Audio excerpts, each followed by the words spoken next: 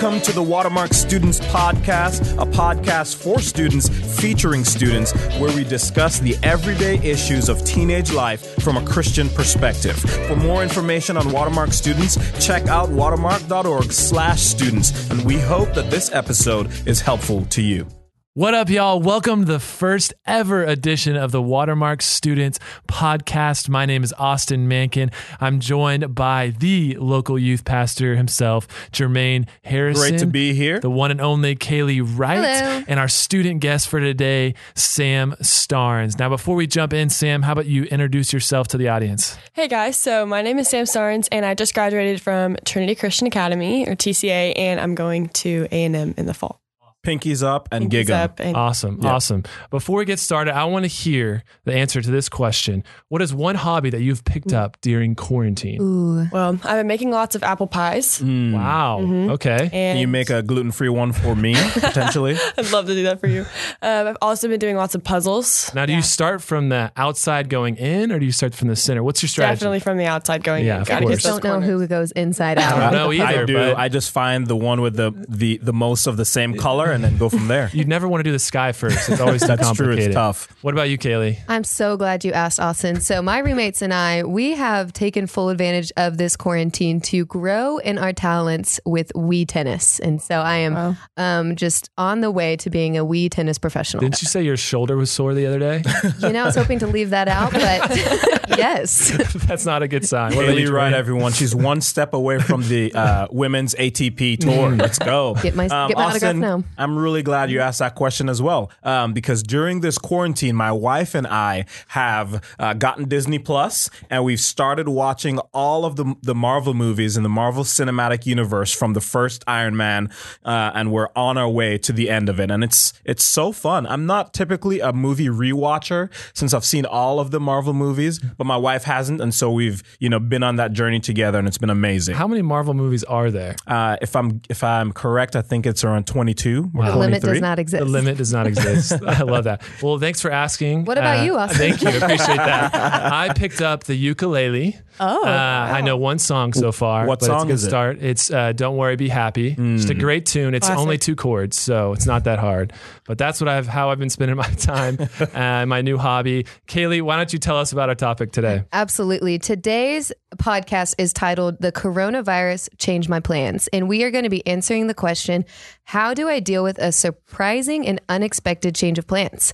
And so March 2020, the world as we know it kind of changed as shelter-in-place regulations were installed. The NBA got canceled. Yeah, crazy things happening. Everything went downhill Kids were from going there. on spring break, came back, and school as they knew it changed. And so we are going to talk to our friend Sam about her experience amidst this time and just gain some perspective on that. Jermaine's going to be sharing some great application points along the way. We think it's going to be a productive conversation. We're really looking forward to it. And so Sam, we're going to start with you. Take us back to that time, you just were on spring break and coming back to school and things are about to change. What were some significant events that you were looking forward to that got canceled or altered because of coronavirus? Yeah, so I think the biggest two were graduation and uniform desecration day, which is a tradition that TCA does where we tear up our not tear them up, but decorate our uniforms for the You college we're going basically to. all become live walking yearbooks, right? Absolutely. We all sign our shirts and take pictures and do all the things. So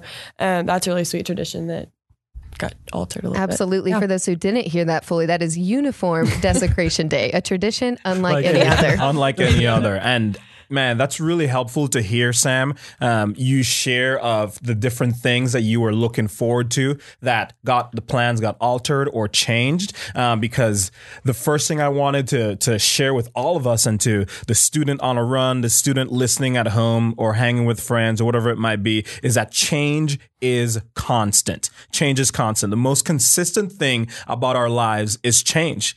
One of the things that comes to my mind on this topic is that, when you go back on your Instagram or your Facebook or whatever social media you have, and you go back maybe to your first post or your first picture. It's always risky. It is always risky. My first Instagram post is a picture of my dinner of fried salmon or tilapia with some peas. And I thought the entire world needed to Hashtag see foodie. this photo. And the reason I share that is the me of today would never post that picture. I'm sure you guys have a caption that you posted or a picture that you posted as well, years and years ago, that the you of today would never post. And it's just a reminder of how constantly we mature, we grow, and we change, and that the most consistent thing about our lives is change. And so if you always expect life to go the way you hope it goes, that you'd go back to school, everything would be normal, you'd have your senior teas every Sunday afternoon, you'd have your graduation, and everything would go as planned, honestly, it's a setup for disappointment in our lives when we expect there to be no change. Change is constant. Definitely. And I was just going to say, I truly believe like change can be an incredible tool for you, just to reveal the state of your heart and what you are putting your hope in. As you said, a lot of things this senior year are kind of just getting canceled. And so you're having to see and be flex and hold things loosely. Absolutely. And I think that this change has really highlighted the reality that many of us do not love change. Yeah. That change is hard for us and that we struggle with it as well. And so, Sam, take us back to just what this experience has been like for you. How do you remember responding to the change of plans in your life? Yeah. So that first couple of days after spring break, all my friends are kind of joking, like, oh yeah, we're not coming back to school. We're kind of like, it was all kind of rumor and gossip of like what other schools were doing and what we were going to do. And everybody was just kind of making up what they thought was going to happen. But I was in no way thinking that this would happen. It was all just like, all right, we're coming back to school. It'll be great. Like we're not leaving. We're not going anywhere. Yeah. And so I started out, like when we found out that school was being canceled, I think it was either like the next day or the next morning. And it was just like, okay, we're out of school for the next day. Like it'll be great after that. And then when that didn't happen, it was like, okay, in the next 3 weeks, okay, in the next month, okay, by graduation. And it was just like crossing my fingers until the next thing, just hoping that our world would go back to normal. So I started out super calm, but I was calm because I was in denial. Yeah. That everything was getting shut down as we knew it. And I knew in the back of my head, all of this stuff is about to be taken away.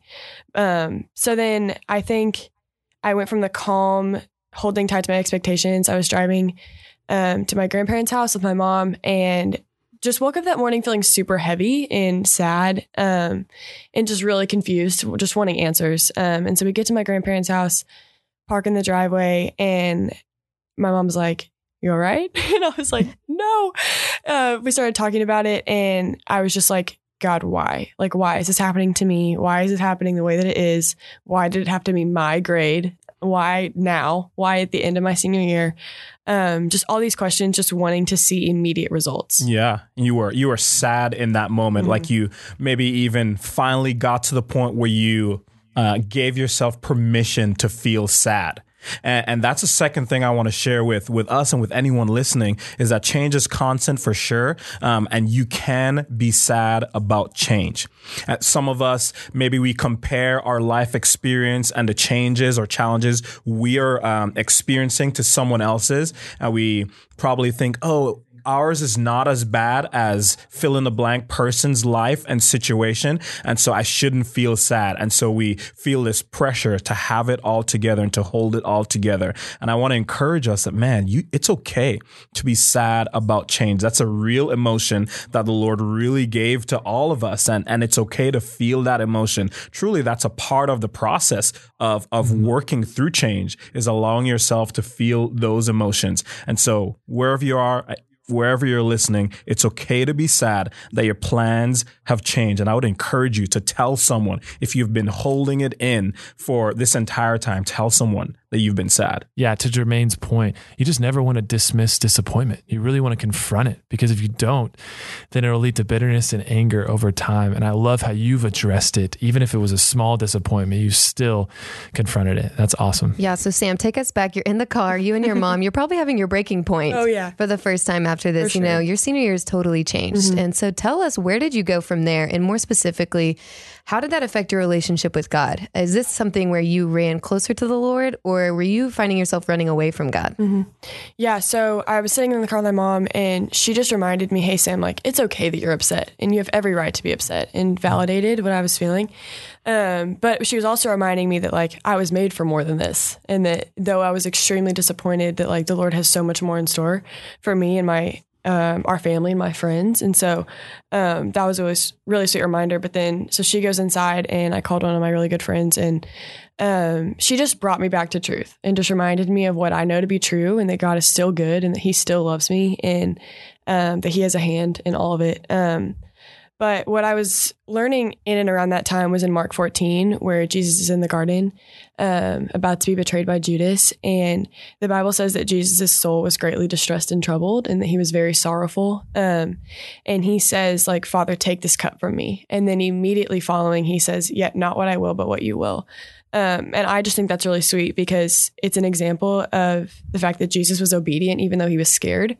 And that, like, my Savior felt what I was feeling, and that he too was like, Lord, take this from me. Like, I don't want this. Like, please take this from me. And just how sweet it is that, like, my Savior felt disappointment and felt sorrowful. Absolutely. Like I think I'm reminded of Hebrews 4, that we have a sympathetic high priest, and often in the midst of grief and life changing, we can be like, no one understands what this is like. And yet how comforting is it that our God, our Savior, has felt every human emotion to the full, and is able to comfort us in that. That's so good. And I think that reality should transform the way that we live, like knowing that change is constant, knowing that we can be sad about change, but we can do something with our sadness, and that's bring it to our Savior who loves us and has experienced the same kind of sadness that we have. And I think one practical application of that, that's the third thing I want to share with us and everyone listening, is that you don't have to have a backup plan. When your plans change, when things shift, when your expectations aren't met, you don't have to necessarily backfill the new time you have on your schedule. It's okay to not have a backup plan. It's so easy to go from, quarantine and sheltering in place, and as the world slowly reopens, to try to fill up our time and try to do a bunch of things to maybe make up for lost time and to get life back to normal. And maybe there's some merit to that, but there's also some truth to the fact that the Lord may have specifically brought this season of slowness and a change of plans into our lives for us to refocus, to look to him, to do nothing, to stop, and to rest. And so canceled plans don't necessarily need replacing. We can trust the Lord in the midst of that. I love what you said. I wrote it down. It just says, Jesus was obedient even though he was scared. And just what a practical application that we can take away about, even though we're scared at times, it's not an excuse to not be obedient. And how you stepped through that and went to the Lord. I love that. And so just to close our time today, I'd love to hear maybe one last thing or an encouragement you'd have for any student listening. Yeah. So something I've kind of had to relearn in this season is that the Lord withholds no good thing from those who love him. And which is hard, because like my definition of good isn't his definition of good. And so I'm having to learn that. But Psalm 37:4 says, delight in the Lord and he will give you the desires of your heart, which is sweet, because it's a reminder that the more that I spend time with him and the more that I am in his word and spend time with his people, he'll give me the desires of my heart because they're more aligned with his. And that's a really sweet reminder. But I also know that a good father sometimes says no. And that I'm better off as a human being because my parents have told me no for things, and I've had to learn from that. But it's just a reminder that I would rather my life be completely dependent on his timing and his will for my life, instead of trying to force it and manipulate my situation so that I get what I want. Yeah, that's so good. That's a great reminder that in the midst of change, like God is still there. Like the changes that we all experience, and the Lord, surrendered to the Lord, he is using those things for our good. Like personally, I wouldn't have the job I have, the opportunities I have, the relationships I have without going through significant, challenging, really hard seasons of change in my life. And I believe that they were orchestrated by God for his glory and for my good and for the good of people around me. And so trusting him in the midst of those really tough moments is absolutely essential. Awesome. So just as we close, to summarize, we said change is constant. The most consistent thing in your life is change. You can be sad about change. And lastly, you don't have to have a backup plan. So that's it for this episode. If you have any questions about teenage life that you'd like for us to discuss, email students@watermark.org. We'll see you next time.